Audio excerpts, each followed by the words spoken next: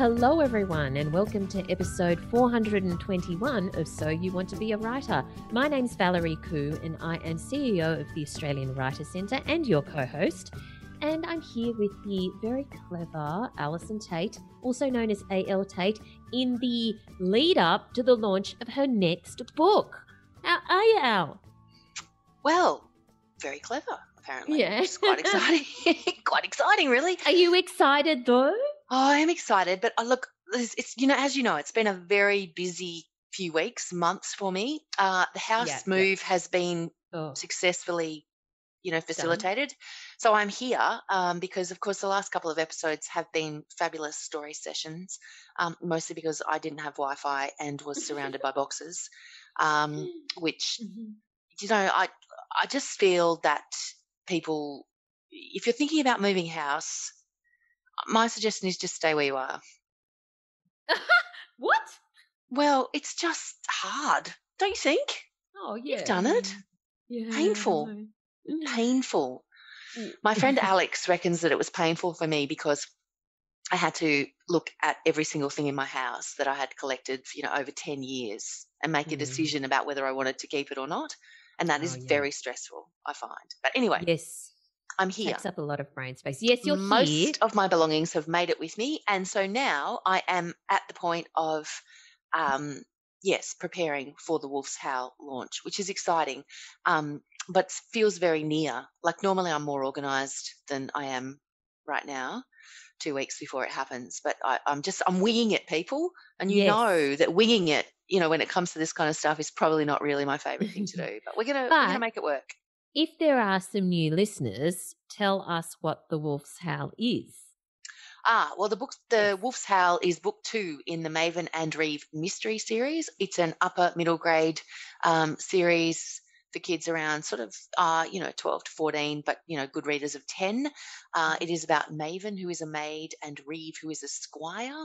And in book 2, they have travelled to the far-flung reaches of Cartref, which is the kingdom in which they live, and they must solve the mystery of a woman who's disappeared. The cook has disappeared, and they need to find her. And because cooks are pretty important, right? An army marches on its stomach, etc., etc. Yes, so it was a lot of fun to write. It was interesting book to write because I wrote most of it last year when we were all in the throes of COVID and intense lockdown and, the HSC and all sorts of various things. So it was an interesting one for me to write. It was, generally speaking, when I write a novel for kids, there's a certain amount of, fun and lightness to it. I had to search for the fun and lightness. I mean, I think it's there in the book, but it wasn't there in my process, which I think was interesting. I think because of the way everything was in the world at the time. So I'm looking forward to the reviews. Yeah. I'm very, very excited. So you're doing a bunch of things. What kind of things are you doing associated with the launch? Right. So, as I said, I'm only kind of really just starting to make plans, but save the date for the 10th of August, particularly if you have children. I am going to be doing an online launch in the Your Kids Next Read Facebook community for kids. So it's going to be like an author talk where I'll be talking about, the ideas behind the book and writing tips and all that sort of stuff, aimed at kids. And I think that's going to be a Zoom, so it'll make it easier for kids to ask questions and do all that sort of stuff. Yeah, so that'll be the 10th of August. So that's specifically for kids? Specifically for kids, that one, yeah. That's great. Yeah, just because a lot of the stuff that I do online is often aimed at parents and other writers and things like that. So I thought, you know what, like given the situation where, that we're in sort of a series of rolling lockdowns again, I thought let's do something, for kids. I think it'll be a lot of fun. So that's the 10th of August. Stand by for details.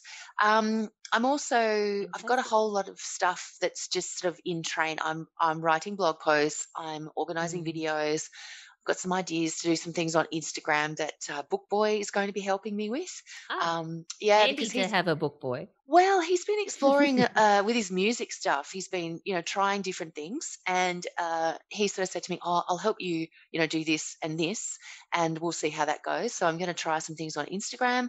Yeah, I'm just doing what I can because a lot of my stuff I've got a whole lot of like a week in Sydney of school visits and author talks Mhm. planned for book week, and I'm not sure if that's going to happen. Yep. I had a whole lot of things, the Shoalhaven Readers and Writers Festival. I was going to launch my book face to face at that, but Mhm. unfortunately that's had to be postponed due to the lockdowns and things. Mhm. So, you kind of have to be, what is the word? Nimble. I'm trying to be Yes. nimble and just work out things that I can do, under the current circumstances. So that's what I'm doing. Cool. Hmm. And one of the things that you and I are doing for our wonderful listener community, also save the date, is on the 28th of July. So coming up really soon, we are Yes. having another block party. So we had one of these last year because, we were supposed to have our fabulous event at Vivid, and then Yes. Vivid got completely cancelled. So we took the party online and we had a block party, and Vivid's been moved again this year. So I know. anyway, we thought that we would still get our community together, and because we'd really love to see you guys, we're going to organize a block party on Zoom as well, where we're going to, you know, we're going to have some drinks. We're gonna we're gonna have a wine, aren't we? That's what we're gonna do. Yeah, Or, we're if you're just doing saying it dry now. July, have a soft Yes. drink. Have a Have a soft soft drink. drink, that's fine. BYO, whatever it is that you like to drink. Cup of Yes. tea is fine. Yep, yep, But yep. yes, come along, join us. Bring some cheese. I always like a bit of Yes. cheese with my chat. White So Costello I'm yeah. bringing, and Oh, there you quince go. paste Oh, and okay. rosé. You're sorted, aren't you? Look I at am you go. sorted. I've I got a haven't system. I haven't actually thought that far ahead yet. But yeah, we're going to chat, aren't we? We're going to talk about Yes. books, writing, just Yep. And have a stuff. conversation with our listeners as well. So Yes. we would love to see you. Make sure you put that in your diary. So it's going to be in the evening at wine o'clock. 1 o'clock. Not 1 o'clock, but wine o'clock on the 28th, Wednesday, the 28th of July. So looking forward to catching up with everyone then. Now, you also have a shout out. I do. I have a shout out to community member Anna Weatherly, who sent me the loveliest email during the week. I honestly, I was so touched and I feel so blessed. She wanted to let me know that she had included me and the Australian Writers Centre in the acknowledgements section of her new novel, which is Woohoo! called The Widow's Follower, and it's out online. And I'm going to put a link to it in the show notes. But she has a website, I think it's annaweatherly.com.au, but I will also put that in the show notes. She has put it in the acknowledgements because she did my Build Your Author platform course, and also the 30-day creative writing bootcamp course that I have with the Australian Writers Centre. And the acknowledgement reads, authors everywhere generously share their perspectives on writing and publishing. There are too many to name, so I will only mention two: Alison Woohoo! Tate of the Australian Writers Centre and Bronwyn Parry. So I am incredibly chuffed. I have to say that I'm very lucky. I'm lucky enough to have been in several acknowledgements pages, and Nice. well, yes, I'm going to maybe start a little collection of my acknowledgements pages. Mhm. And I know how important it is to be there, because it's very precious real estate, your acknowledgements page, and I know that from Yes. writing my own. And it's, you put people in there that really mattered along the journey of that particular book. So Anna, I Mm. am just absolutely chuffed to that you have, to have put me on your acknowledgements page. The Yep. Widow's Follower is a crime, fiction, murder mystery, and suspense novel set in Sydney in 1919. Mm. Oh, here we go. I do have a website here, annaweatherlyauthor.com.au. And she even says it's thanks to me that she has a website. And so I'm very excited. So yeah, thanks so much for that, Anna. I really appreciate the shout out. So everyone check out Anna's webpage. And we also have a big shout out to a couple of different people in our community at the Australian Writers Centre, We don't do. we? Are you going to do that, or am I going Well, to do I that? am, but I just lost the link. While Valerie Googlays in the background, I'll just take over. So this week, Text Publishing announced the 7 shortlisted manuscripts in the running for the $10,000 Text Prize for Oh, young yes. adult and children's writing. And very excitingly, there were Mm. some familiar names on the list. Very exciting. Very Have you found your link, or do you want? Yes. So we have a couple of graduates. Jacqueline Moore, who has been shortlisted for her children's story, The Curious Case of the Cocoa Bean. And Jacqueline's done several courses at the Australian Writers Centre, including How to Write for Children and Young Adults. And very, very cool, shortlisted. Also on the shortlist is Emily Morschek, These Cursed Waters. Ooh. Yes, a YA fantasy novel. And Emily's done novel writing essentials, and she's published, she's authored a number of short stories. So congratulations to both Jacqueline and Emily. We're so excited for you because it's no mean feat to get on the shortlist. So fantastic. No, it's brilliant. Yeah. And the winner's going to be announced. The winner will be announced on the 29th of July, 2021, along with the recipient of the Steph Bow Mentorship, which is awarded to one of the shortlisted authors. So very exciting, and it's a terrific prize if you are writing for children and young adults. If that's your dream, you need to keep an eye on that text prize. It has absolutely skyrocketed the careers of many Australian authors. So it's definitely one to aim for next year. So have a look at the Text Prize website, which I would tell you what that was, but I don't know, so you might have to Google it. We'll put it in the show notes. But check out the Text Prize website and have a look at what they're looking for so that you can, and read the shortlist, the winner this year, and anything else, because they often publish a couple off the shortlist as well.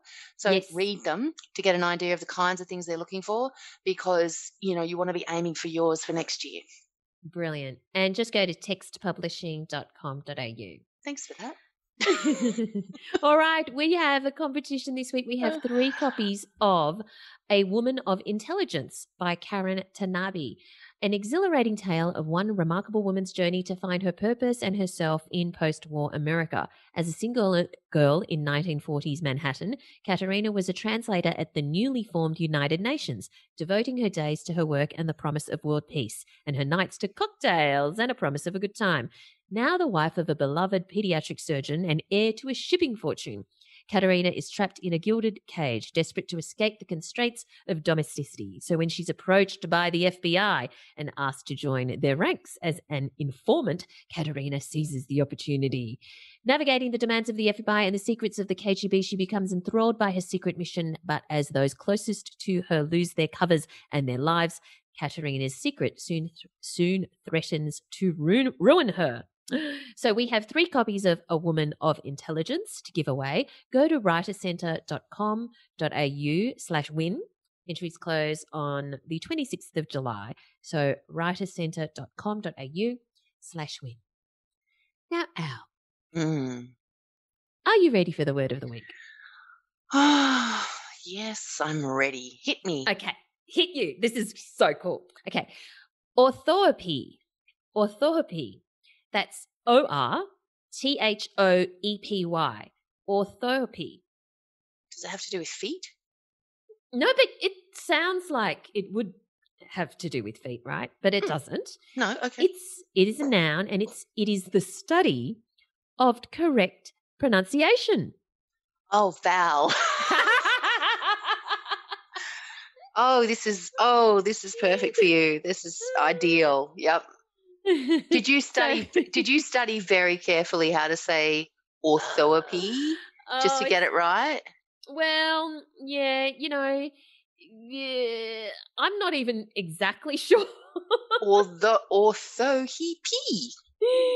Oh, dear. So next time someone calls you a grammar pedant because you insist on using the Oxford comma or not, you can correct them and say that you are an orthoepist. No, you're not necessarily. Because it's pronunciation. What do Oxford commas have to do with pronunciation? Because I'm just mixing my metaphors here. You've just made a total mess of that. I'm not even... She's talking about punctuation and not pronunciation, and I feel as though, yeah. Okay. Wanting to see whether you'd pick that up, you see. See, it was a test, but I'm very clever, remember? You even said it yourself at the top of the episode. You said the very clever Alison Tate, and here I am correcting you. All right, orthoepy, and that was the word of the week. This podcast is brought to you by the Australian Writers Centre and our popular course, Creative Writing Stage 1. This course is the perfect way to unlock your creativity and explore the world of writing. You'll learn how to create memorable characters, believable dialogue and captivating plots, all in a supportive environment in this 5-week online course with your very own tutor giving you personal feedback each week. Here's what Joanna Nell had to say. It almost sounds a little bit melodramatic to say, but discovering the courses at the Australian Writers really did actually change my life. Through discovering writing, I have completely had a new career. I must admit that I feel a much more sort of fulfilled and balanced person as a result of that, finding a channel for that creativity. The Creative Writing Stage 1 course was exactly the approach that I needed, that sort of nuts and bolts, step-by-step approach. One of the things I found the most useful in the course was actually also one of the most terrifying at the start, which was giving and receiving of critique. It really is a very important way that a writer can improve. The other great aspects of being a member of the Australian Writers Centre is that that sense of community. Finding people who are like-minded, your people, your tribe. I'm the author of The Single Ladies of Jacaranda Retirement Village, which is my debut novel, and so really it was completely a dream come true. Often meet many people who say that they would like to write a book but don't know where to start, or they have a story but they don't have the time to do it.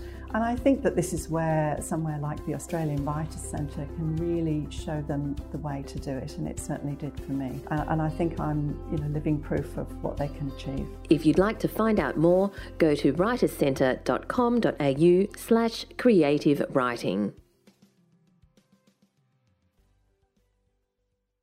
All right, so shall we move on to our writer in residence this week?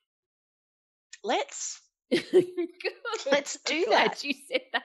What an excellent idea. I loved having this chat with Amanda Hampson. Now, Amanda has written many, many books. She actually came to the writing life later in life. She's written The Olive Sisters, The French Perfumer, The Yellow Villa, 60 Summers, and her latest book, which was just such a treat to read, is Lovebirds. Amanda also happens to live just down the road from me, but she's also and is also a presenter at the Australian Writers Centre, and people are absolutely loving Amanda's courses, the ones that she's tutoring in creative writing and novel writing.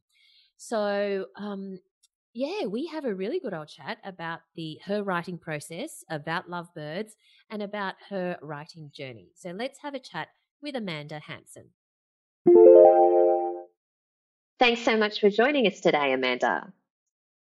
Thank you for having me, Valerie. Your latest book, Lovebirds, I just devoured it. I loved it. For their readers who, if there are some listeners who haven't got their hands on a copy yet, and they should, just can you tell us what it's about? Well, look, I found it very difficult to say what it's about because it is, I think you'll agree, kind of multi-layered. It's in not just two time frames. I think it's simpler to say the past and the present, but different periods of the past. So just to stick with the present day, we meet Elizabeth at the funeral of her best friend, and we can kind of see that she's a little bit out of kilter with some of the people there, and she's a bit of a prickly personality.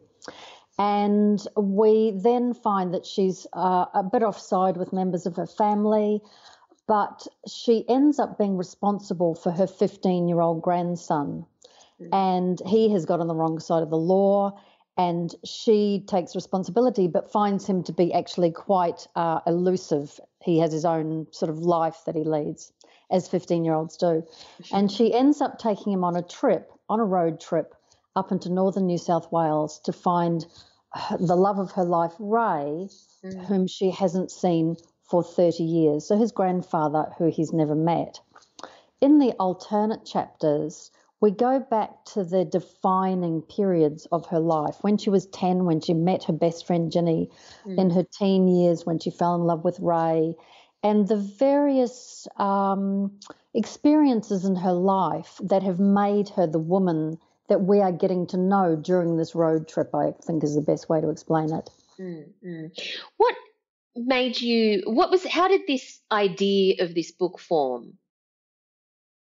I've been thinking about it for quite a long time, and it's related to, my original thought was related to the fact that as you get older, you seem to be, women particularly, become quite marginalised. And, you know, you have your friends that you've known for 30 or 40 years or longer, and you see them being dismissed by people or overlooked or not even seen. And so I wanted to show, and yet as your friend, you see them in all their different dimensions, you know, all of these different things about them. You see them of every age they ever were. So I wanted to take this woman like Elizabeth as a sort of every woman and show the experiences of her life and how they have made her into this particular person. So then, you know, it just becomes a matter of looking at, I mean, I'm 66, so I can look back and say, well, what were the things that happened during our lifetime that would have caused that? Well, when we were young, you know, we often left school early. I left school at 16. It was considered that education was wasted on women back then. And because they were just going to get married, that was your prime thing in life, was to get that engagement ring on your finger and get married and have children. At that time in the, you know, sort of early 70s, women often had to leave work when they were married because they were taking a man's job. So very different world. My teen years, they were very overshadowed for boys by the prospect of being conscripted and sent to Vietnam against their will. And that's turned out way worse than anybody could have anticipated. So I just wanted to show all of these different things that have happened to women like myself, even though none of these things happened to me, over this 50-year period. And so I want to come back to the book and talk about a bunch of things that are in there. But if we can just provide some context to listeners, because you've written several novels, if you can just give us a little bit of a potted career history of, you know, what you did before you became a full-time writer, just so that people can get an understanding of, you know, your career so far. My so-called career, I wouldn't exactly call it a career path. Well, as I said, I left school at 16. I had the unfortunate bad luck of getting pregnant, and I was kicked out of home. So I had a year, or the rest of that year until I gave birth to my son, basically trying to keep a roof over my head. Then I went home, and basically my schooling was over then. So I went to work in an office, and after that I worked in offices for a few years, just different offices like insurance offices and things like that. I married young and convinced my husband to go and live in London, which had been a great dream of mine. And when I was there, I just did those jobs that you do. I worked as a car cleaner. I worked in an office. I worked for an events company. So that we could travel and see Europe and do all those kind of things. Then I came to Australia, but all of that time I was still writing. I had always wanted to be a writer from when I was a child. I grew up in an isolated area in New Zealand, and I read and I wanted to be a writer. That was just it. And I used to often think, if I didn't have to be a writer, I would like to do this other thing. So that's always been there for me. So when I came to Australia, I just continued to write, and gradually I started to write in my job, and then I started to write non-fiction articles. I did courses exactly like the courses that the Writers' Centre runs, short courses in very specific things. And so then I started to get articles published in Panorama magazine and Architectural Review, and I know nothing about architecture. Everything is research, as you know. And then I had an article about Martin Sharp published in the Australian magazine, and I sort of just went on from there. Then I wrote a non-fiction book called Battles with the Baby Gods, and when I'd finished it, I had somebody look at it, in terms of editing, and did the work on it, sent it to Transworld Publishing. And 12 weeks later, they rang me and said, we'd like to publish it. So I haven't the kind of opposite story from everybody else. I don't have very much formal education. I'm completely self-educated and, can talk about 19th and 20th century literature till the cows come home. But I have not had a problem getting published. The Olive Sisters went to Penguin. They said they'd like to publish it. It was as simple as that. And I think that is partly because I haven't come from any expectation that those doors will be open for me. So I've had to work and make a book as good as you would find it in a bookshop before I send it to the publisher. And I that's the only thing I can think that is the key to having those doors open quite quickly. So let's take Lovebirds as a real example in terms of determining the story, what happens in the story. At what point do you determine what happens in your story? At the start and then you write it? Or do you just start with a little bit of an idea and just see what happens? Pantser, a little bit of an idea. So I had the idea that Elizabeth would go to this funeral, and then I'm really looking at making that character come alive on the page. So, we have her in her flat, so I'm picturing her there. I'm picturing her talking to Eric. Then We need to explain who Eric is. So Eric is her buddy. And Eric has turned out to be quite the star of the book, let me say. Absolutely. Like, Eric is my favourite. Yeah. Because he's not a running interference. He's not really a helpful budgie. He's always saying something that's really inappropriate at the time. So then I take her to the funeral and have her have conversations with people. And, I hate to make it sound all magical and arty-farty, but it's really just getting to know her through those conversations. What do people say to her? How does she respond to that? And then I'm thinking, I'm getting to see you now. You're feeling a little bit on the edge of things here. And so I think you go 20, 30,000 words just getting to know that character, and then layering in the plot that will, give her what she needs rather than what she wants. But are you saying that it was through the process of writing that you realised that the character of Elizabeth was on the edges of things and, was a bit prickly and all of that? Or had you already decided that aspect of her personality and you wrote that into the first little bit of both. It's sort of, feeling that she's been single for a long time, and so she's not part of a little group. She's sort of recently left her job. She doesn't really know who she is. So I guess that's what I knew, and it wasn't until I put her into those conversations that she became a little bit more brittle and a little bit more combative.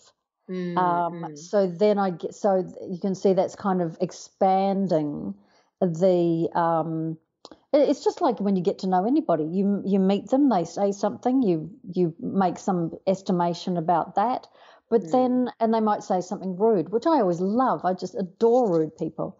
And then later on they say something really witty and you're like, oh yes, okay, you're interesting. You've sparked my interest. So I guess it's exactly like that in real life.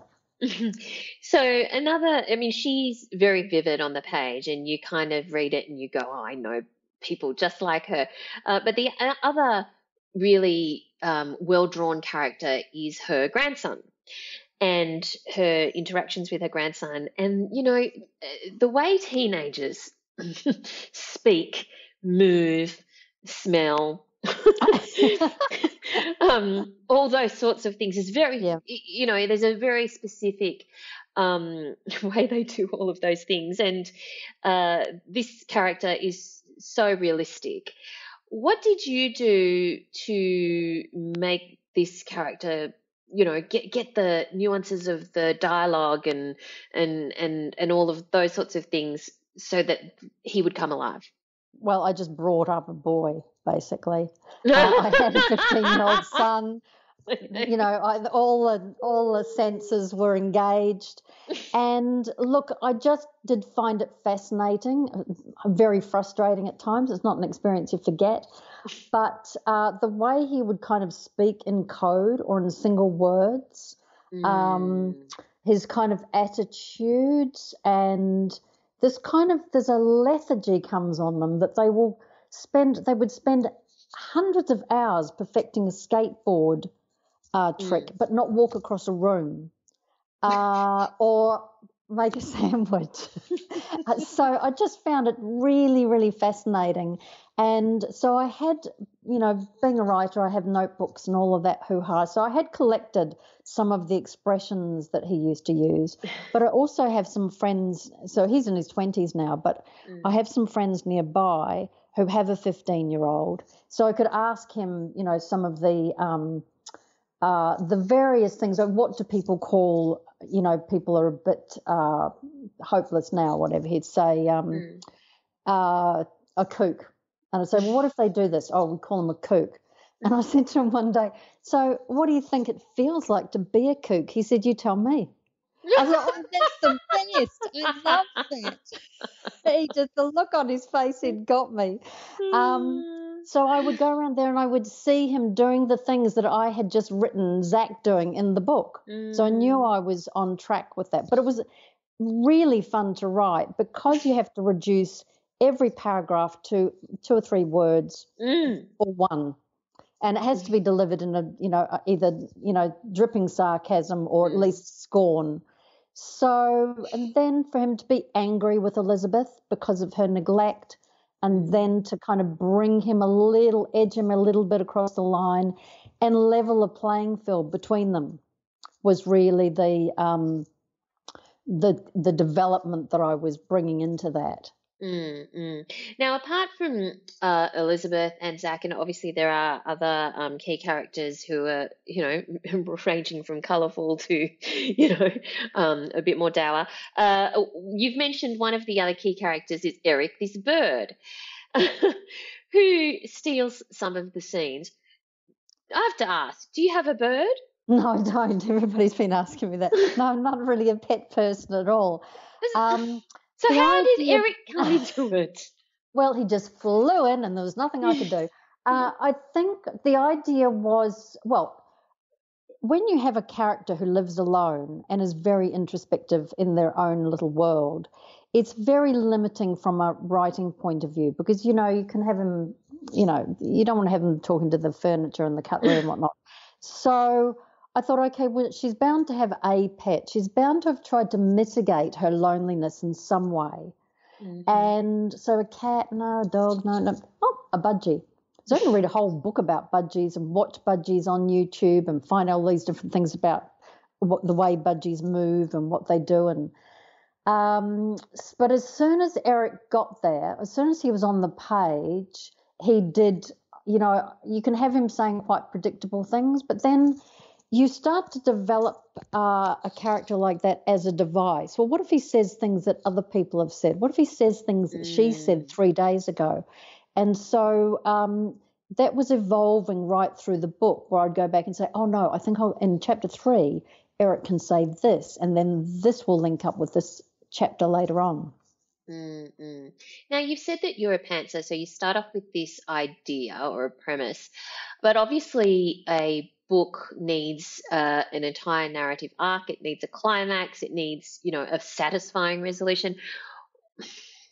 Do you write your way towards something that you know is going to happen, at least, and you pants a bit in between, or do you also not know what's going to happen in sort of the big ending kind of thing? Well, I write uplit, so I'm going to have an upbeat ending. And an ending that hints at something better in the future. So to me, it's almost like a stage play where the curtain opens, we see the characters during this period of time, and the curtain closes and their lives go on. So I suppose what I did know is that there would be some kind of redemption and some kind of peace for the characters when they had gone through all their travails. So I have to kind of let it evolve, because I think with what I'm trying to create really authentic stories and authentic characters. And I think if I had the ending already nutted out in my head and I was working towards it, it would take away from that authenticity. That's interesting. All right, so when you're writing, can you tell us, like in the throes of, first draft, and you're getting it out of your head, do you have a routine? What does your day look like? Maybe take me through your day from when you wake up. You don't want to hear it's a complete muddle, do you?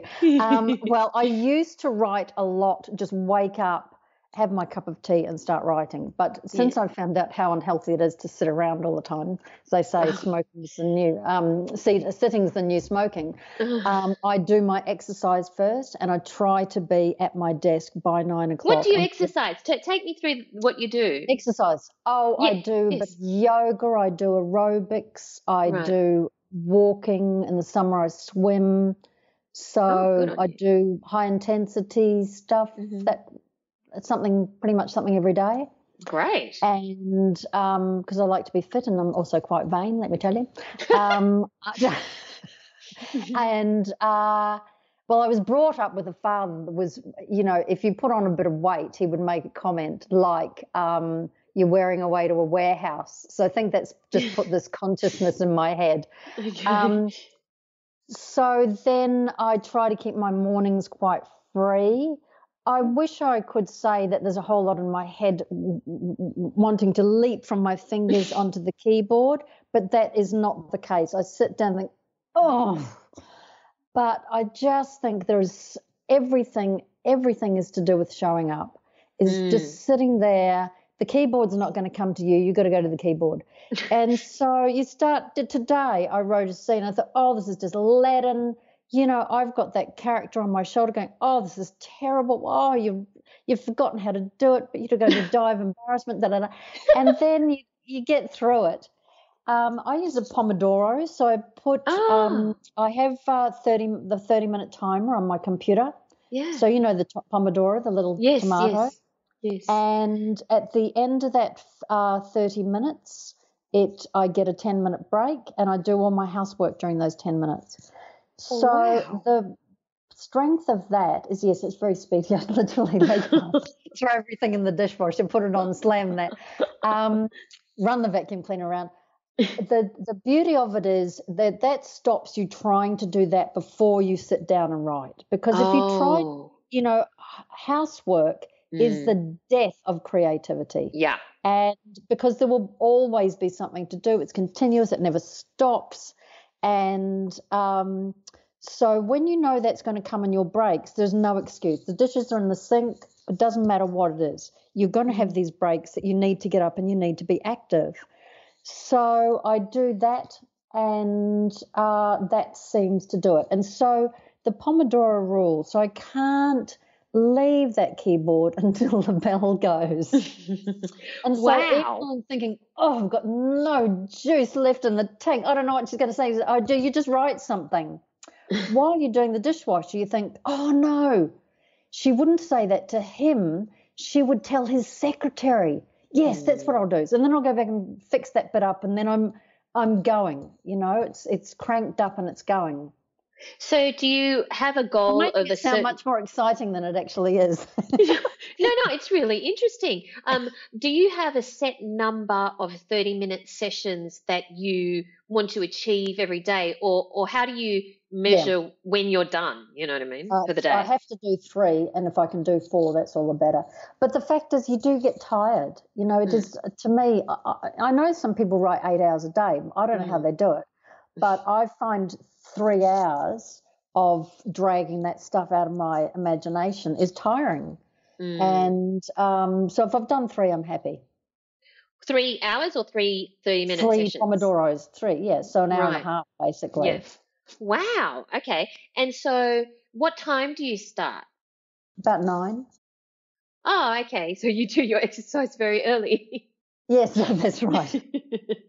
And so what happens after that? If you do that, and say you spend 3 hours, it's 12 then. What happens then? I have my lunch.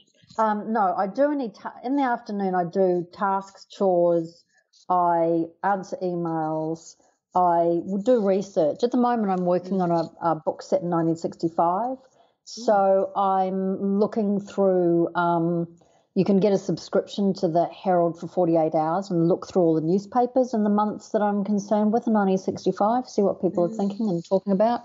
Went to the library today and picked up a couple of relevant books. So I'll do there's always lots of supporting things you need to do, particularly around research. And you don't need to be fresh to do that. You can do that kind of thing when you're in the afternoon, when you're not as sparky.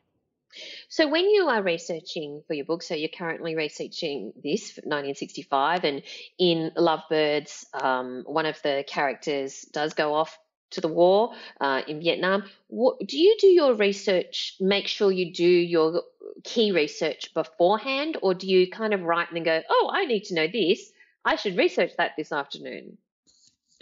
Correct, yeah. It's not till I know I'm coming up to something and I'm exploring that. So, the Vietnam War comes into the book, even though we never go to the war, we kind of see the ravages that it has on Ray. And so I had to read maybe 5 books, as well as talking to vets to just get a sense of what did people suffer? What was so destructive about it? So it's really, that's kind of my way of doing things, of becoming completely immersed in it, in a kind of, if you'd asked me 6 months ago, I could have talked to you about it for hours. Now it's gone out, it's just like dust. It's been brushed out. But I need to really fully understand it. And so I'll just make quick notes, but really it's just gone in. It's in there and it will come out where it needs to come out.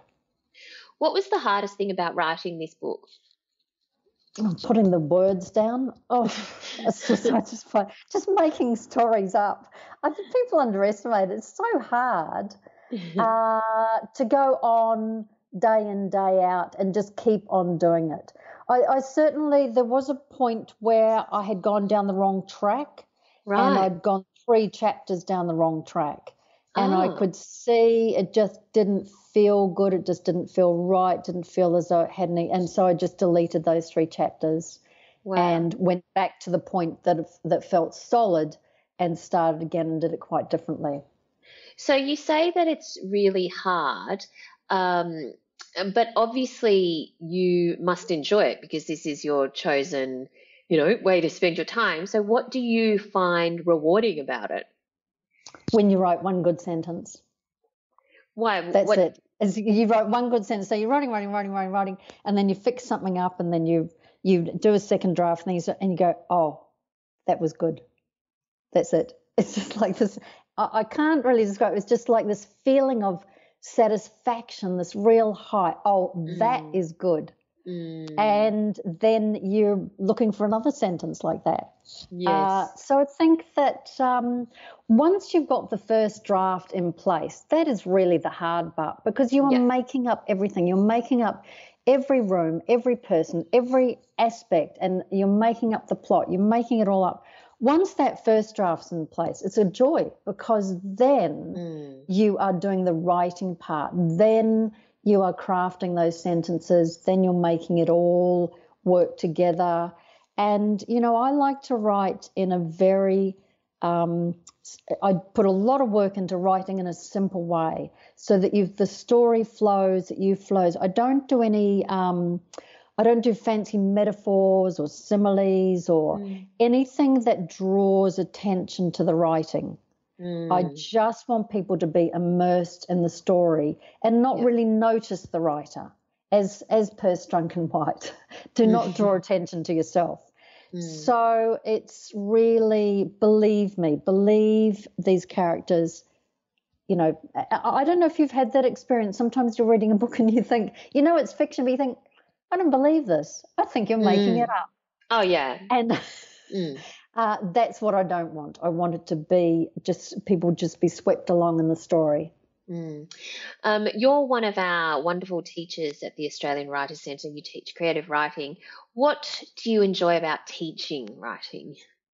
Oh, well, you learn so much from it. And because I'm self-taught and autodidact, I just am learning all the time. And when you have to read other people's writing and you have to critique it, I suppose for me, it's like somebody who has taught themselves music, taught themselves to play an instrument. You haven't had that formal education. So you are gathering information from everything that you do. So when you read somebody's writing, you say, okay, that doesn't feel right. What is it about it that doesn't feel right? So you're using your intellect and your gut feeling to bring it together. So I think it's very rewarding to be able to help people with their writing, but you also are fine-tuning your own sensibilities at the same time. And of course, what are your top 3 tips for people listening to this who want to write their own novel one day? Well, firstly, start, obviously, yes. and do a course. I think courses are enormously helpful because number one is you don't need a degree. That's obvious. You don't need a degree. And if people want to do a degree, that's fantastic. All education is great. But when I wrote The Olive Sisters, I did short courses. And when I needed to know something, I did a course on that. And so that really was a stepping stone to refining that work. So I think courses are fantastic. Also read in your genre, read outside your genre, and try to work out how it's done. Read critically, read aloud, even write down. You can take Dostoevsky and you can write down a page if you want to write like him. I think it's a little bit out of date, but you can actually write down with a pen and a piece of paper, and you will see how the sentences are formed, how that works in with a paragraph, which is exactly what musicians do. They listen to other people's music and they dissect that music. And I think number 3 is just do that little bit every day. Even if you do 100 words every day, it's keeping it in your subconscious, and your subconscious can be very generous in terms of, turning that material over and giving you new ideas, sparking new ideas. Wonderful. So Lovebirds, congratulations on Lovebirds. Everyone should get a copy. The characters, the story, the humor. I don't want to do a spoiler, so I'll tell you offline my favorite scene in the book, which just had me, rolling around. Fantastic book. So congratulations and thank you so much for your time today, Amanda. Thank you, Valerie. There we go, Amanda Hampson. So everyone check out her book, Lovebirds. It's a cracker. So, Al, what are you doing in the coming week? Well, I've still got a couple of boxes to unpack and got to unearth the knife block. I'm not quite sure what happened to that. Oh. I know, it's been cutting. I have to tell you that cutting a sourdough loaf with a butter knife has not been very much fun. But any minute now, that's going to resurface, I'm sure. And yes, and I will be just working very hard on getting myself into some form of organisation for my launches and things like that. I'm hoping that I'll be able to tell you more about what I'll be doing next week. That's my plan. Very exciting. How cool. I can't wait. Tell us all that. There's lots of some really good launches that are happening around now. And I love seeing how, as you say, authors are being nimble because things are being cancelled and stuff like that. But I am visiting my local bookshop who have set up kind of the cash register out the front so that we don't go in, and just bringing you the books to the front. So it's like ordering takeaway. Oh, great. Brilliant. Lovely. Very good. All right, fantastic. Where do we find you online, Al? You'll find me at AlisonTait.com, ALLISONTAIT.com. You will find me on Twitter at Altait, ALTAIT, and you will find me on Facebook and Instagram at Alison Tait Writer. And you, Val, where do we find you? You'll find me at Valerie Khoo, that's KHOO, on Twitter and Instagram, and over at ValerieKhoo.com. Thanks for listening, everyone, and we look forward to chatting to you again next time. Bye. Thanks for listening to So You Want to Be a Writer. You'll find the show notes at writerscentre.com.au/podcast, or sign up for our awesome and often hilarious weekly newsletter at writerscentre.com.au/news, where you'll find writing resources, giveaways, competitions, and much more.